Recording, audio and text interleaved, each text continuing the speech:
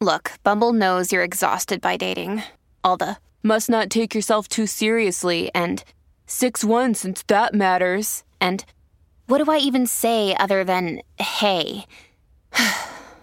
Well, that's why they're introducing an all-new Bumble with exciting features to make compatibility easier, starting the chat better, and dating safer. They've changed, so you don't have to. Download the new Bumble now. Remember that it's not you versus them, it's you and them versus the problem. Mm-hmm. And you have to communicate that to them too. If you start off saying it's like, I told you so, see, that's why we don't run, you're just reinforcing this me versus you dynamic. I know you are doing the best that you can right now. Your relationships matter to you. You are important.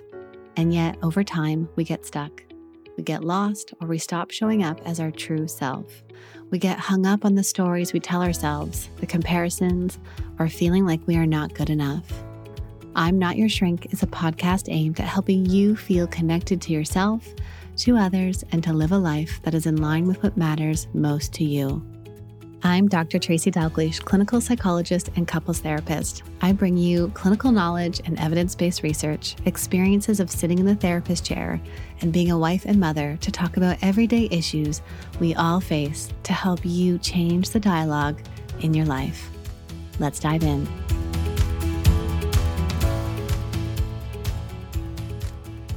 Today, I am sitting with Mr. Chazz.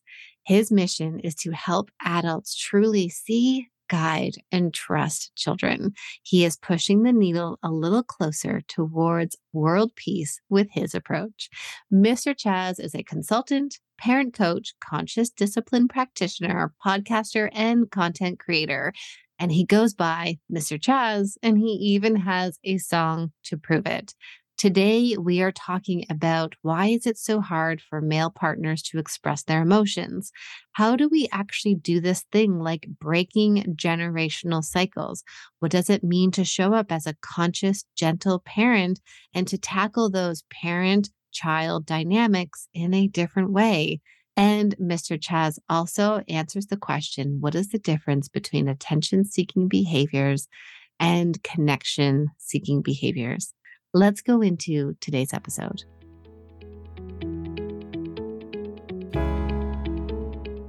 I would love to just hear more about your story.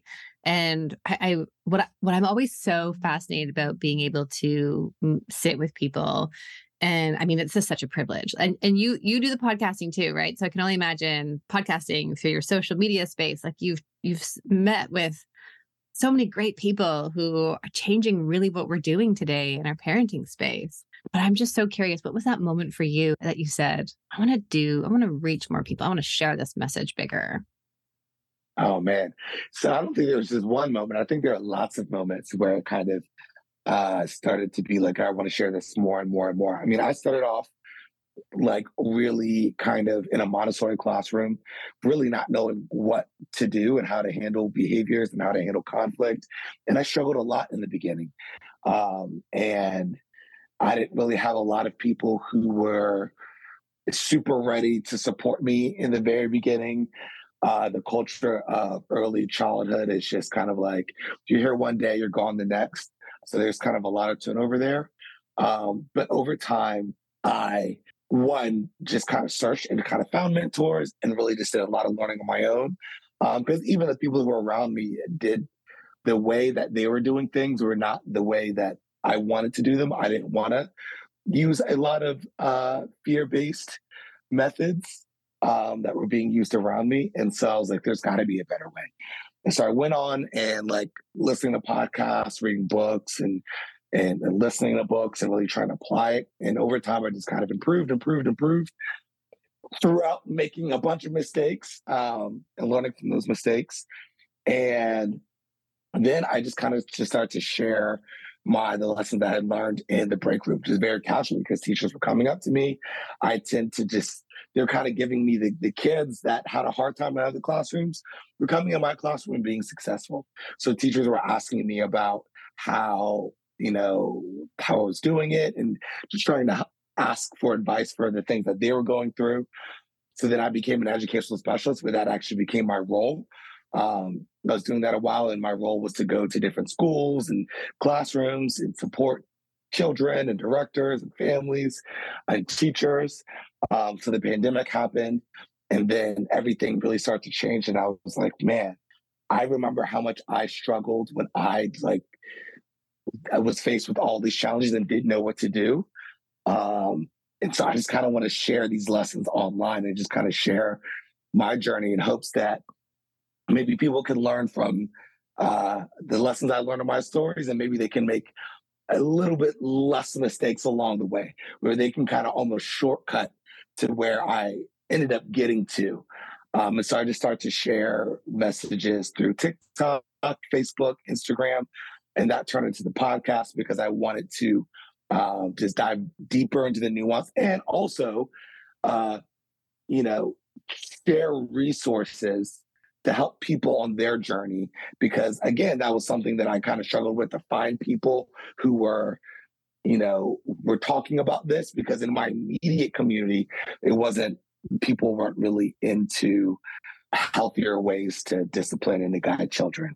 So that's what I try to do with my podcast, introduce you to new resources so that you can, listen to the podcast. And if someone really resonates with you, they can be a part of your journey and help you along as you learn and grow and make mistakes too. I think that is so powerful. Just this idea of this knowledge translation, right? You're taking this experience inside of you, what you're doing day to day, and then reaching so many more people and then helping them on their journey. And I love what you said about, you didn't, that fear-based didn't feel good.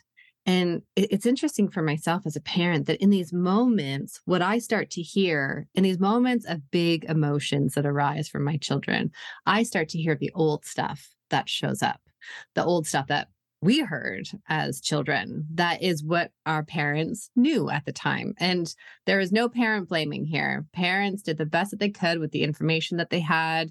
And now this information has changed. We have so much more available to us. But it's so fascinating because in those moments, I can hear it in my brain, I can hear it in my mind. And if I don't slow down, that's going to be the first thing that pops out of me, which often comes from that fear and shame-based place, right? So I can only imagine then for you in this place you're working of like, yes, I hear that. That doesn't work for me. And I actually want to do something different. I have to jump right into the crux of what the people in my community struggle with, Mr. Chazz, which is that most of my listeners are women and most of them are in heterosexual relationships. And the common complaint I hear is, why doesn't my husband share his emotions with me? Why do I not see and understand anything that's happening inside of him? And I know you've talked about this several times before. Yeah.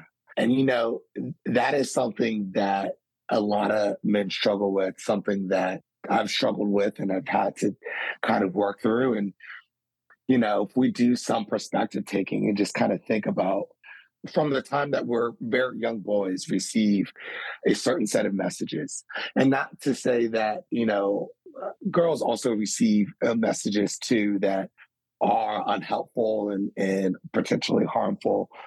But a lot of the messaging that we receive as boys are, it's not okay to have emotions. It's not okay to express emotions. If you do, then you're weak. We hear this from lots of different places. We get this from our media. We get this from a lot of times our parents. We get it a lot of times from our peers. And so we have a lot of practice really suppressing and pushing down our emotions and not showing our emotions. And especially when it comes to, I know you're talking about relationships, but it shows up it shows up in all of our relationships. It shows up in our spousal relationships. It shows up in our parent-child relationships. It shows up in our friendships. And, the way that so you're the example of in a partner spousal relationship, we might be feeling an emotion, but we push it down or we'll act it out. And, I think men and women, and not even just men and women, I think people in general have a tendency to deal with their emotions in their own way. But if you're not learning how to actually acknowledge that emotion, actually deal with it, and you're just suppressing it, that emotion is actually really almost controlling you because you don't know how to deal with it. And so it's really hard for men to all of a sudden switch up. Like our whole lives, we've been suppressing it, pushing down the emotion, getting really good at maybe trying to be logical because we can't be emotional because we're told emotions are bad. And then we become, an adult who is in charge of caring for a young child who is like 90% emotions, right? Or we're in a relationship where emotions are really important to talk about because on the other side of feelings and emotions are solutions. If we can take the time to actually talk about them, but it's really hard to just make that switch.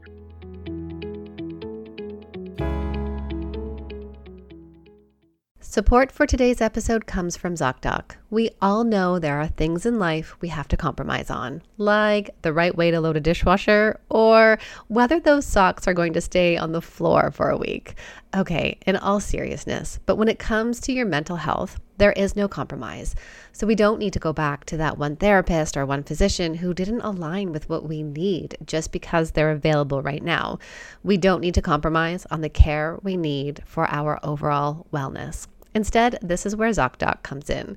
This is a place where you can find and book hundreds of types of doctors, including therapists, psychologists, and psychiatrists. And you can find someone who will make you feel comfortable, listen to you, and prioritize your well-being. ZocDoc is a free app and website where you can search and compare hundreds of types of patient-reviewed in-network doctors, including mental health providers, and instantly book appointments with them online. You can search by location, availability, and insurance. Go to ZocDoc.com/INYS and download the ZocDoc app for free. Then find and book a top-rated doctor today. If I needed this app, this is one that I would be going to. That's ZocDoc.com/INYS and get the care that you need today. Support for today's episode comes from Cozy Earth. You know I am all about caring for ourselves, especially in these busy years with our young kids. We are pulled in so many directions. But I think it's so important for us to find ways to nurture ourselves that require no additional time from us. I should probably let you in on one of my favorite things to do to look after me, and that is to get a good night's sleep on amazing sheets. I am beyond thrilled to bring you Cozy Earth's luxurious bedding products with an exclusive Mother's Day offer just for my listeners. We've got a code. It's SHRINK, SHRINK, for 35% off at CozyEarth.com.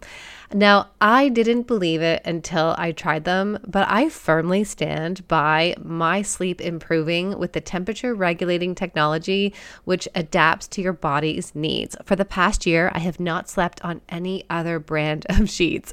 Cozy Earth uses the very best fabrics, materials, and wears, offering superior softness for you to sink into at the end of those long days.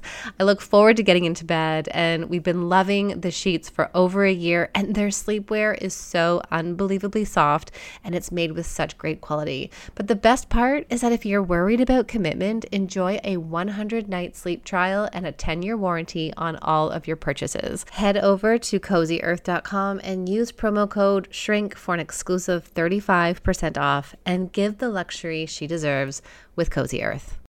Support for today's episode comes from Loop earplugs. For so long after having children, I kept wondering why I was easily overwhelmed and felt like an angry mom. The noise from the kids, the dog barking, and the sounds around me from everyday life. But I now understand that I'm not an angry mom, and instead, my nervous system gets overwhelmed and overstimulated, which is why I've been turning more and more to my Loop earplugs to help me stay more regulated and engaged with the family. I'm using Loop Engage to help dampen the sound around me, and these Loop earplugs allow me to still be with every beat and conversation. I still hear Greg, I can still hear the kids. I love that they are so comfortable, and they come with 8 silicone ear tips to ensure the right fit for you.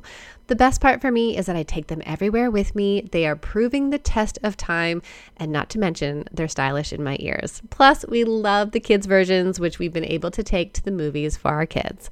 I'm so excited that Loop Earplugs is offering you, my community, a discount so that you too can tackle that overstimulation while still being engaged with the activities and people you love. Visit loopearplugs.com and use my code Loop times Dr. Tracy for 10% off your order.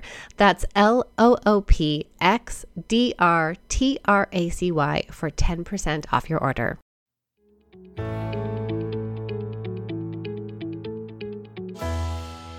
It's interesting, right? That the boy, a man, lives his whole life being told, don't feel, don't feel, don't feel. And then oftentimes, I mean, there are lots of feelings, right? And then so also too, what do? We suppress it, but we know anger doesn't work when you suppress it. It's going to boil out in some way. And then this moment happens where you're in relationship and this person is saying to you, tell me how you feel. I just want to know you. Like, what are you thinking? And it's like, I have to completely rewire this. And how do I actually do that? And it feels really awkward. It Yeah. feels really awkward to, and anytime you're doing something new, it's going to feel a little awkward. I mean, I'm even sure for those who just, if you just started your gentle, conscious, whatever parenting journey, responding in a different way, not just reacting, can sometimes feel awkward. And it takes time, but it also takes buy-in to decide. It takes commitment to decide, hey, I'm going to do this thing that is going to feel awkward at first, but I know that this is something important for me to do. It's important for me to kind of embark on this journey and try to grow in this way. And that's tough. So hard. And I like what you're saying right there is just this idea of having a commitment towards that, right? That there is something on the other side. If you do that, if you share your heart, emotions, and feelings, something else could come out of that. So you talk about breaking these generational cycles, right? Which is that when I hear the kind of shame-based internal dialogue that has been passed on from family member to family member to family member of, I don't know, what's a quick example of like, you should have known better, or we can go bigger, right? But why is it so hard for us to do this? Why is it so hard for us to break these cycles? Yeah, I was just having this conversation, even just with a coworker the other day, and we were talking about how like this stuff is programmed into us. It's not even as simple as like, yes, the commitment is a part of it, awareness is a part of it, but that's really only the first part of it, because when we're young, the way that we're treated, the way that we're responded to, the way that we're reacted to, gets programmed into us. It becomes a part of us, and so it's I practice something called conscious discipline, and in conscious discipline, we refer to this as our CD-ROM that just kind of just starts repeating over and over again. Now, to kind of modernize that analogy a little bit, it's more like the playlist that we have over and over again, right? It's the same songs that was put on our playlist that we weren't really, conscious of or didn't really have a choice of. And now we're as adults, and we have more of an ability to kind of create our own playlists, but those old playlists are still always going to pop up. And to go even a little deeper into this analogy, when you even think about like songs, right? It's almost like that the way that songs are ingrained in your brain, it's like the same way that those old phrases, right? If I said to you, to the window, a lot of people are going to say, to the wall, right? Right? Or twinkle, twinkle, little, right? Star, right? That's what comes up. Like you've heard it so many times, it's almost programmed into you. And when those situations come up, when you feel disrespected, that don't talk back to me, like that just comes up, just like as our default, just like twinkle, twinkle, little star does, or Mary had a little, right? Right. So this stuff is programmed into us, and we have to, it takes a lot of work and time to kind of unlearn that and create a new CD-ROM, a new playlist, or at least add some new songs to the playlist so that you're not always going to the harmful songs, that you have some other songs you can put on when, these situations come up. How do you help parents do that? What if someone's listening and they're like, okay, cool. How do I add in this new song? Like, what should I do in that moment? I want this new song. And by the way, I just can't help but thinking that I think I still have this YouTube album on my iPhone that I never asked for. I haven't gotten rid of it. I couldn't help but think, I didn't ask for this album, just like I didn't ask for the experiences I had as a child, no one does, right? How do we then get rid of it? How do we exist with it in the background? What's one thing that a parent should start doing today? Yeah. The challenge is, a lot of times those songs are going to be on that playlist. And, it's okay. First thing I want to say is that, like, if those songs are still coming up on your playlist, like, that's okay. That's completely normal. We just want to add some new songs so that way when they push shuffle. You remove the shame right there, right? Because I know that's what parents do, is it's the shame that shows up that says, oh, you went there again? Why'd you do that? You should know better. And we just berate ourselves, right? Right. Yeah. And it's, and unknowingly, a lot of times as we're trying to break those cycles, we're also repeating those cycles. And I see it a lot with perfectionism, right? We've like become aware and started to embark on this journey.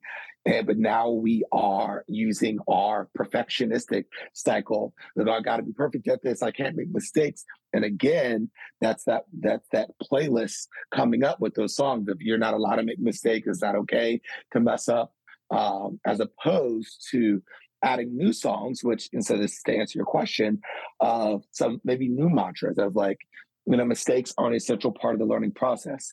Everyone's doing their best with the skills, knowledge, and resources they have access to in the moment. Avoid being a perfectionist, being an improvementist.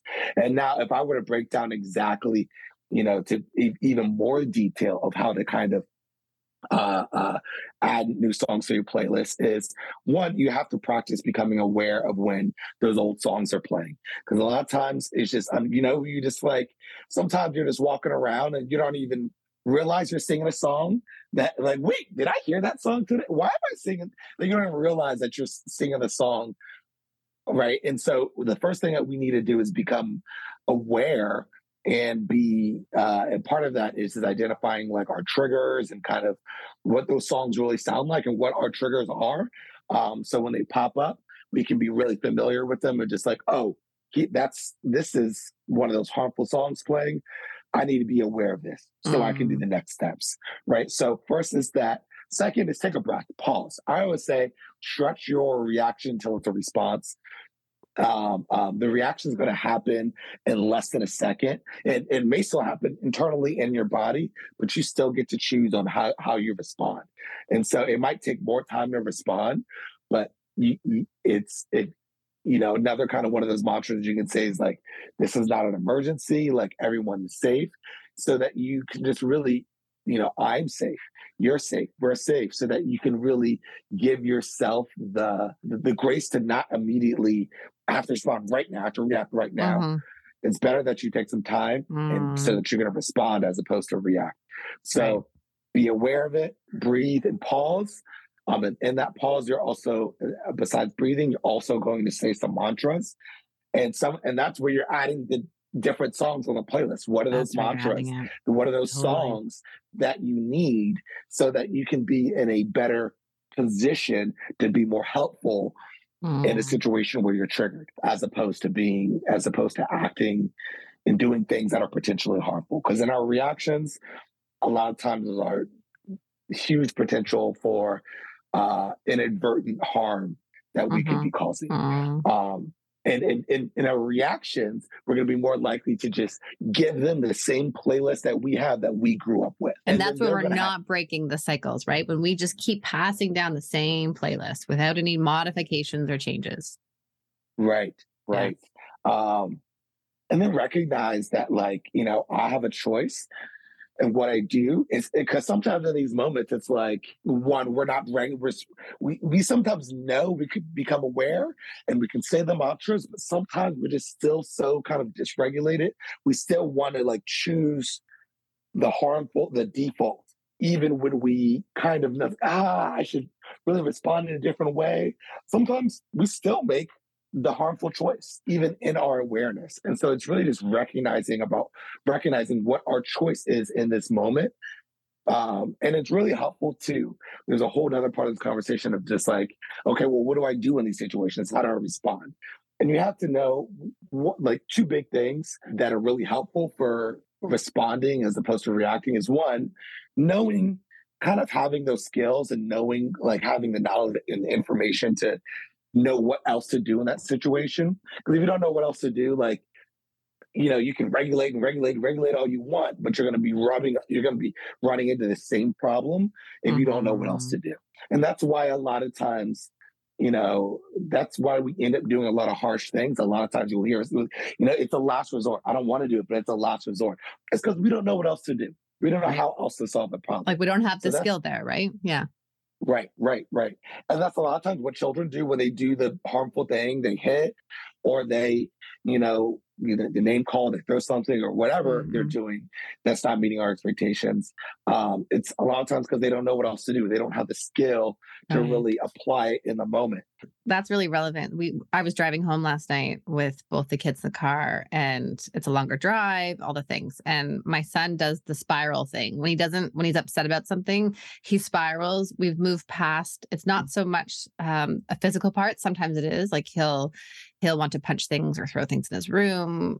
He won't hit his sister anymore. He's just turned 8, but he spirals in his thoughts and he vocalizes them. And sometimes it's really hard because it's like, whoa, where are we going here? And I mean, last night, it's a perfect example. He didn't have the tools of how to get out of it. And so I'm driving. I can't really give more tools while I'm driving. And he's going and I'm regulating. And then I just said, stop it. And he stopped. That wasn't what I wanted to do. I didn't want to do that in the moment. It was so hard. And we got home and I knew right away I needed to repair. And I think like for me as a parent, I've come to this place where I revisit these hard spots and I look at how could I do differently in that moment? What skill is he missing? What skill am I missing? And then that repair for me is so important that I think a lot of parents didn't experience as kids and don't know how to do, not just with their kids, but also with their spouses, their partners. Yeah. And I want to be clear too. The goal isn't to be regulated all the time and to never make the mistakes. Mistakes are an essential part of the learning process. We all have emotions. Yeah. We all have emotion. We're all going to lose it sometimes. Yes. And, trying to be perfect is not helpful in itself. And I think it's more powerful when we are able to, make the mistake and also show how we repair from the mistake. Even more powerful than a lot of times than never making the mistake at all. Right.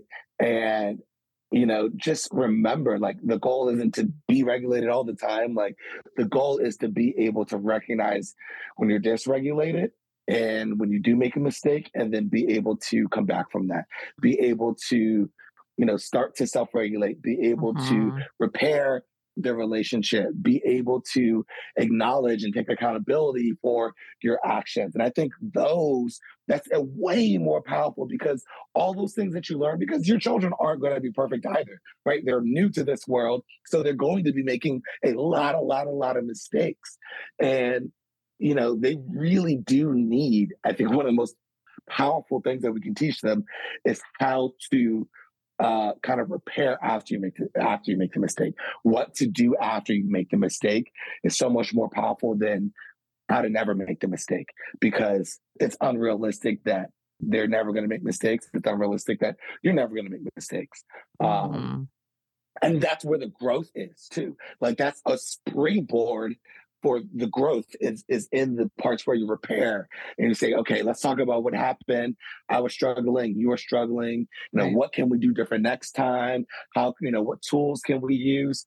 All right, let's practice. Like, those moments of apologies and repair can be such a springboard for growth.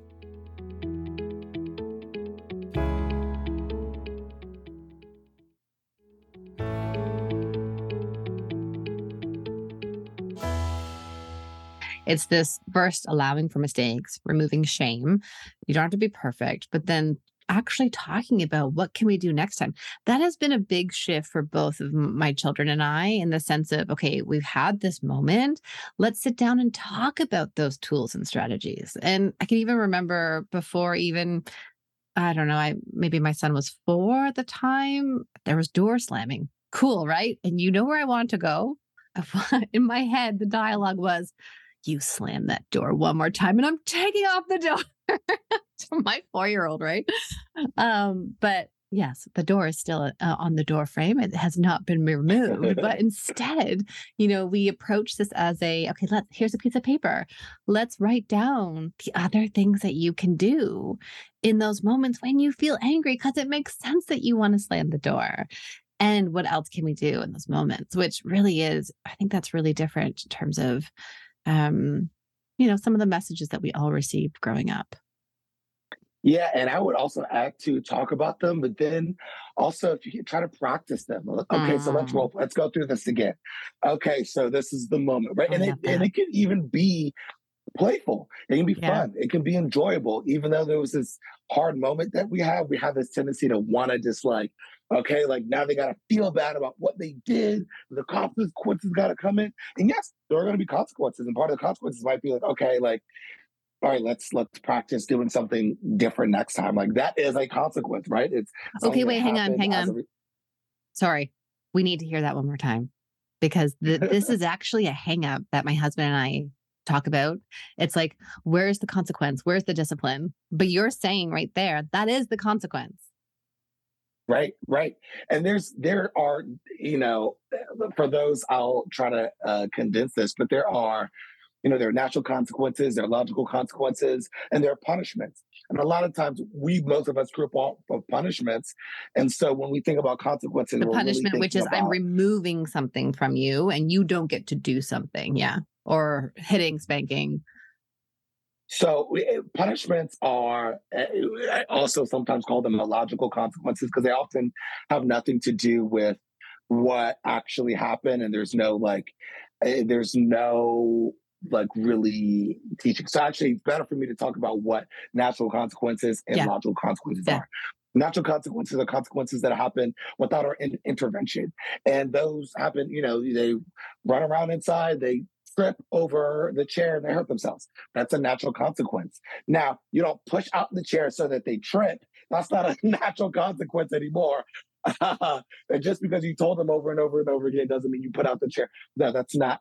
And then the thing too, though, is that we don't, because this is the thing, right? Parents then want to say, I told you, if you run, you will trip. So what we can do is when it does happen, first, don't let that be the first thing of I told you so. First thing is they're hurt, give them empathy, help them, be there for them, right? And remember that it's not you versus them, it's you and them versus the problem. Mm-hmm. And you have to communicate that to them too. If you start off saying it's I told you so, see, that's why we don't run, you're just reinforcing this me versus you dynamic. If you start off with empathy and I'm here for you, you're hurt, let's let me help you, let me help you up. Let's connect. And then let's connect. And then, okay, so let's talk about what happened. And you kind of reflect, not in a way, and to let them kind of talk about what happened. They can still get the opportunity to kind of learn from that to kind of reflect and learn from that natural consequence without you running anything. And it feels more like you're on their side, right? And it also opens up more opportunity for guidance when you give the empathy first, when you connect with them first. No one likes to get guidance from someone that they feel disconnected from, or they feel like that's just not on their team. Think about the bosses that you've had. You're going to be more likely to really take guidance from someone who you feel seen, understood, and connected by than the boss that you feel just doesn't get it and doesn't understand it, just pushing things down without really seeing you or hearing you. So one, that's natural consequences. Logical consequences are consequences that are related, they are respectful, and they're reasonable. And by the way, consequences are the last thing that you do. It's not the consequences of the first thing we do. There's so many other strategies and things that we can do before we get to consequences. And we don't want to just rely so heavily on consequences. That'd be the crux of what we're doing, right? And so Maybe they're throwing the ball inside. You've done the redirecting, like, hey, you can throw the ball here. This is what you can do. There's lots of other things. There's visuals you can use. There's lots of strategies you can use. Because let's say that they're just bent on throwing the ball inside the living room where the bases are and all that good stuff, right? You don't want the natural consequence to happen of a TV break-in or a vase breaking. So you implement a logical consequence and you say, hey, since you're having a hard time keeping the ball in the playroom or playing with the ball here, then we're going to put the ball away and we're going to try again later, right? It's not we're going to take the ball away forever and the ball's going in the trash, right? Where we have a tendency, you're never going to play outside. You're never going to play with balls again. Like, this is not reasonable. Sometimes we'll say, go to timeout and think about what you did. You're not listening. To me, that has nothing to do with the ball, right? And respectful too. It's just, we don't need to yell at them. We don't need to come at them like harshly. We can be confident in what we're saying and kind of with our assertive tone and feel confident about the boundary that we're setting. But it's got to be respectful. If you wouldn't want to be talked to like that by your boss, why are you talking that way to your child? You don't have to, come in with an aggressive tone. So reasonable, related, and respectful. And natural consequences are the best way to learn. We're going to learn the most and the most deeply from natural consequences. Now, logical consequences will only help children practice new skills that they already have. That's why we don't always go straight to like consequences, because, no matter what consequences you give a 2-year-old, they're not going to be able to sit still for 40 minutes, right? Unless you traumatize them, unless there's some like deep trauma there, right? Yeah. So logical consequences are really more to really kind of motivate children to use skills that they already have.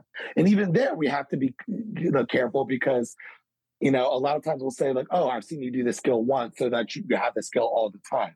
Right. I really think consequences are, honestly, for me, I always say that consequences are one of the hardest skills to actually use and implement, because we have such a huge tendency to kind of power trip with their consequences. And now punishments, or also illogical consequences, are ones that aren't related. They're not, they don't meet those 3 conditions of related, respectful, and reasonable. Right. So go to your room and think about it. We're just kind of forcing them into isolation.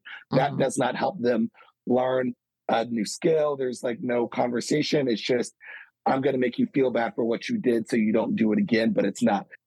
I'm going to help you find a better, more appropriate way to do this thing that you're really trying to do. Right.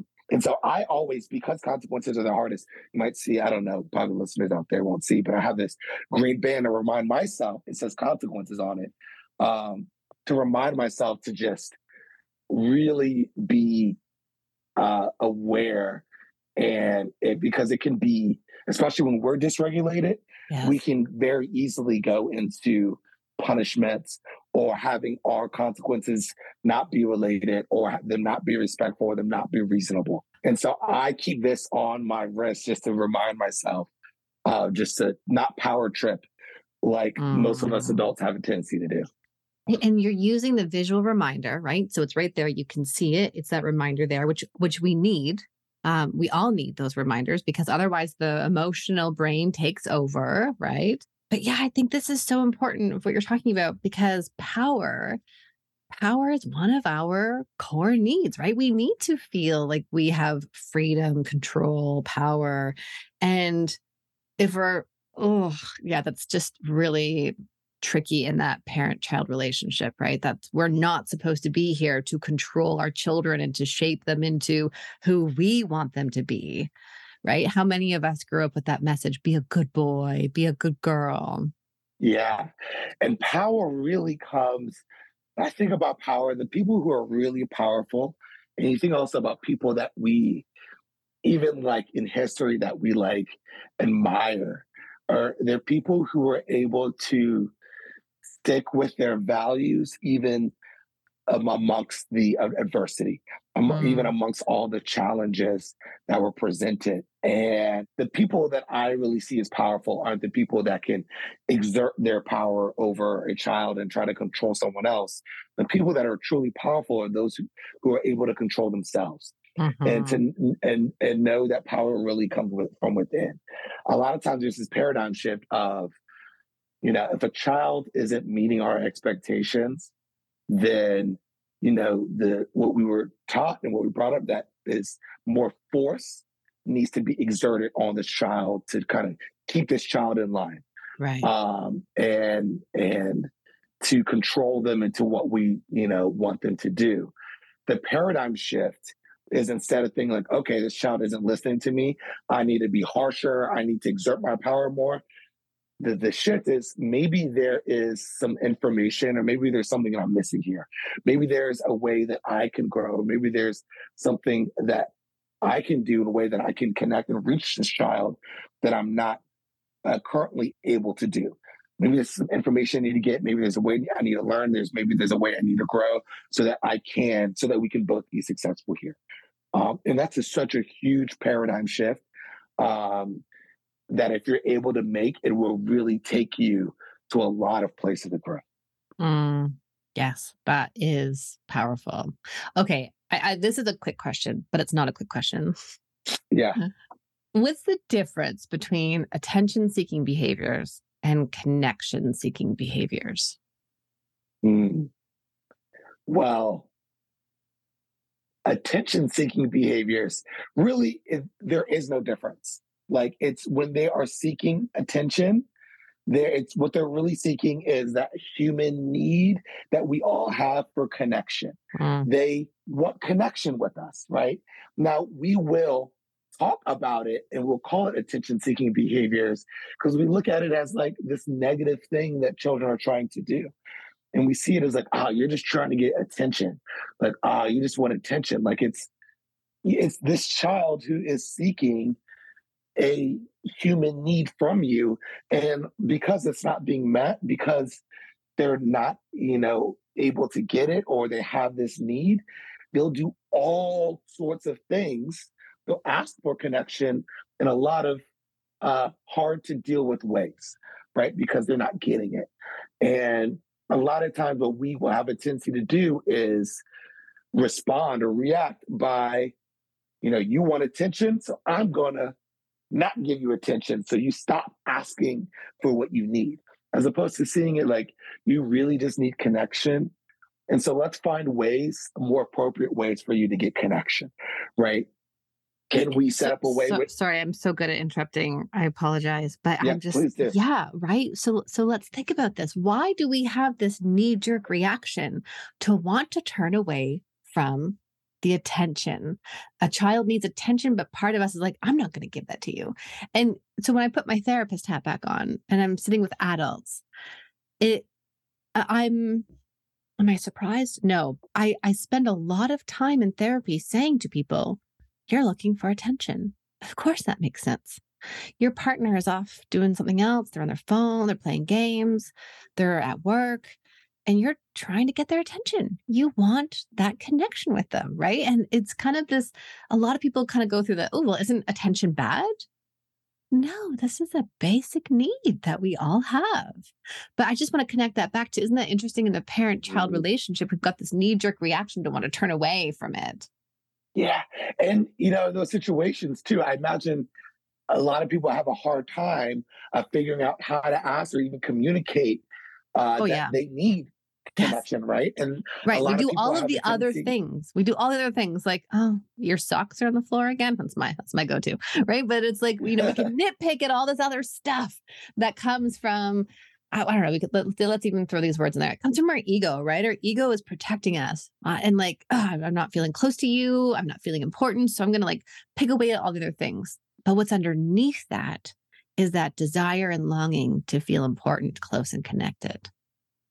Yeah, and a skill that we also weren't taught as children of how to like communicate our needs, right? And communicate, what's not okay with us and how we'd like to be treated. And when we're in relations with people, we have to communicate these things because it's different for different people.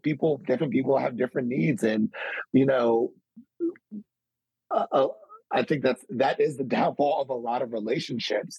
And, you know, you think about what we're taught as children of like, yes, you're just wanting attention, like, and then we say it in a way as oh, so I'm going to dismiss you because you just want attention. And so we learn that, like, okay, getting attention or trying to get attention, really trying to get connection, must be a bad thing. And so I need to feel kind of embarrassed or ashamed, or it's not okay to ask for this, right? And so now we have our adult relationships that we're wanting attention, and we go to the same kind of patterns that, you know, something, and then we'll act out our emotions, right? And sometimes we have a tendency to sometimes get aggressive, or we'll be passive, and we'll get aggressive, and we'll start attacking the person. We'll say, "You never, blah blah blah. You know, you don't care about me," and we just go to straight kind of like attacking. Totally. Or we'll go to passivity, and we won't say anything, and we'll just let it stew up until right. We'll shut down until it's that passive aggressive flip flop of where we're like, okay, now we're passive, and now like to the point where it bubbles up, and then we blow up. Now we're aggressive, or we're passive aggressive, like you're saying, like with the socks kind of thing. We'll be passive aggressive and kind of try to communicate in a roundabout thing, but not really communicating clearly what we're struggling with, right? And what I teach parents and teach children, and what we also have to learn too, because it's going to be very hard to teach a skill that you don't have, that you're not practicing, is to communicate. To practice skill of assertiveness. For children, it might sound like, hey, I don't like it when you take the toy from me.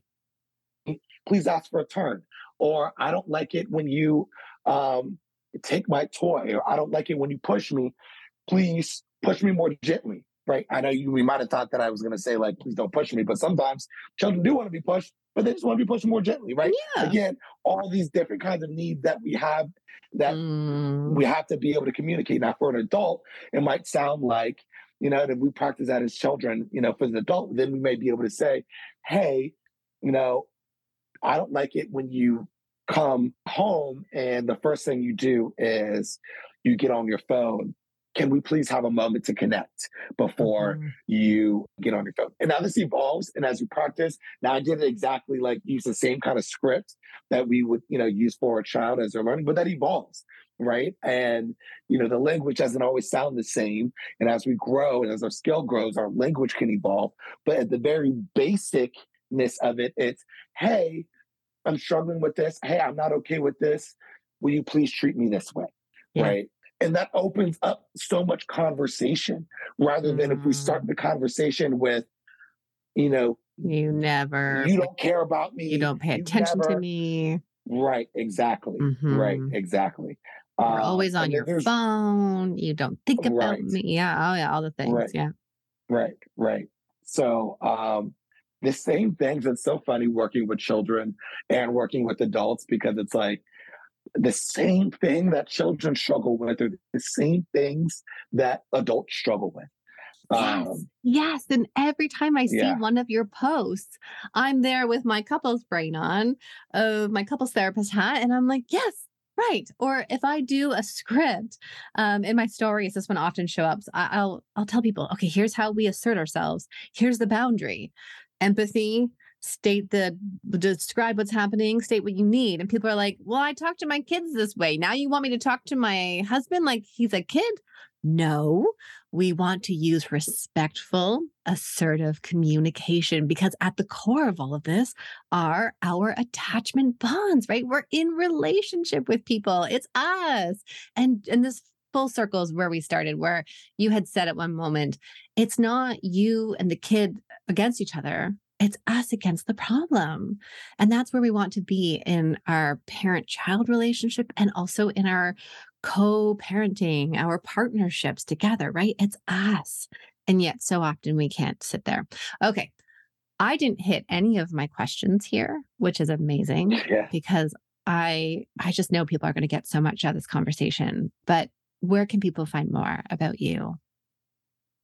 You can find me on TikTok, Facebook, Instagram, a little bit on LinkedIn, a little bit on YouTube.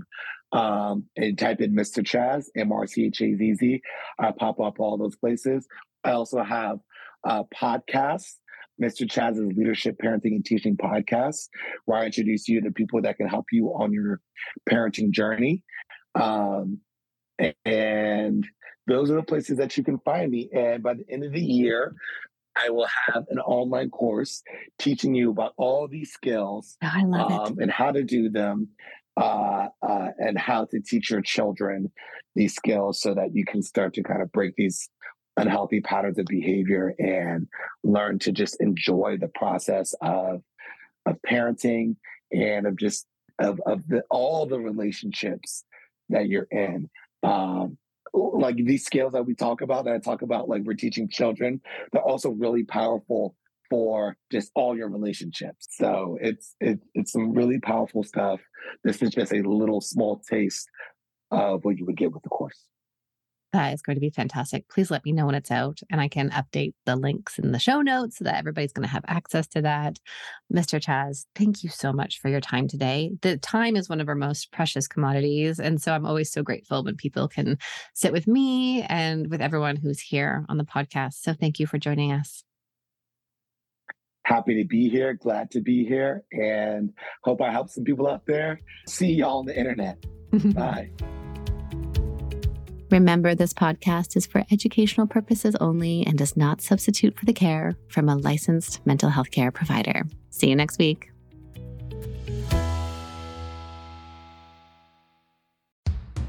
What's up, guys? I'm Gabrielle Stone, host of FML Talk. After being love-bombed, married, and cheated on, trust me, I've got some perspective on love, heartbreak, trauma, and healing. FML Talk has become weekly therapy for my listeners, where I give you a safe space to heal with, of course, a few F-bombs thrown in. Fun girl talk episodes, solo episodes that will guide you on your healing journey, and guests with stories that will leave your jaw on the floor. Grab a cocktail and come hang with me every Wednesday on FML Talk.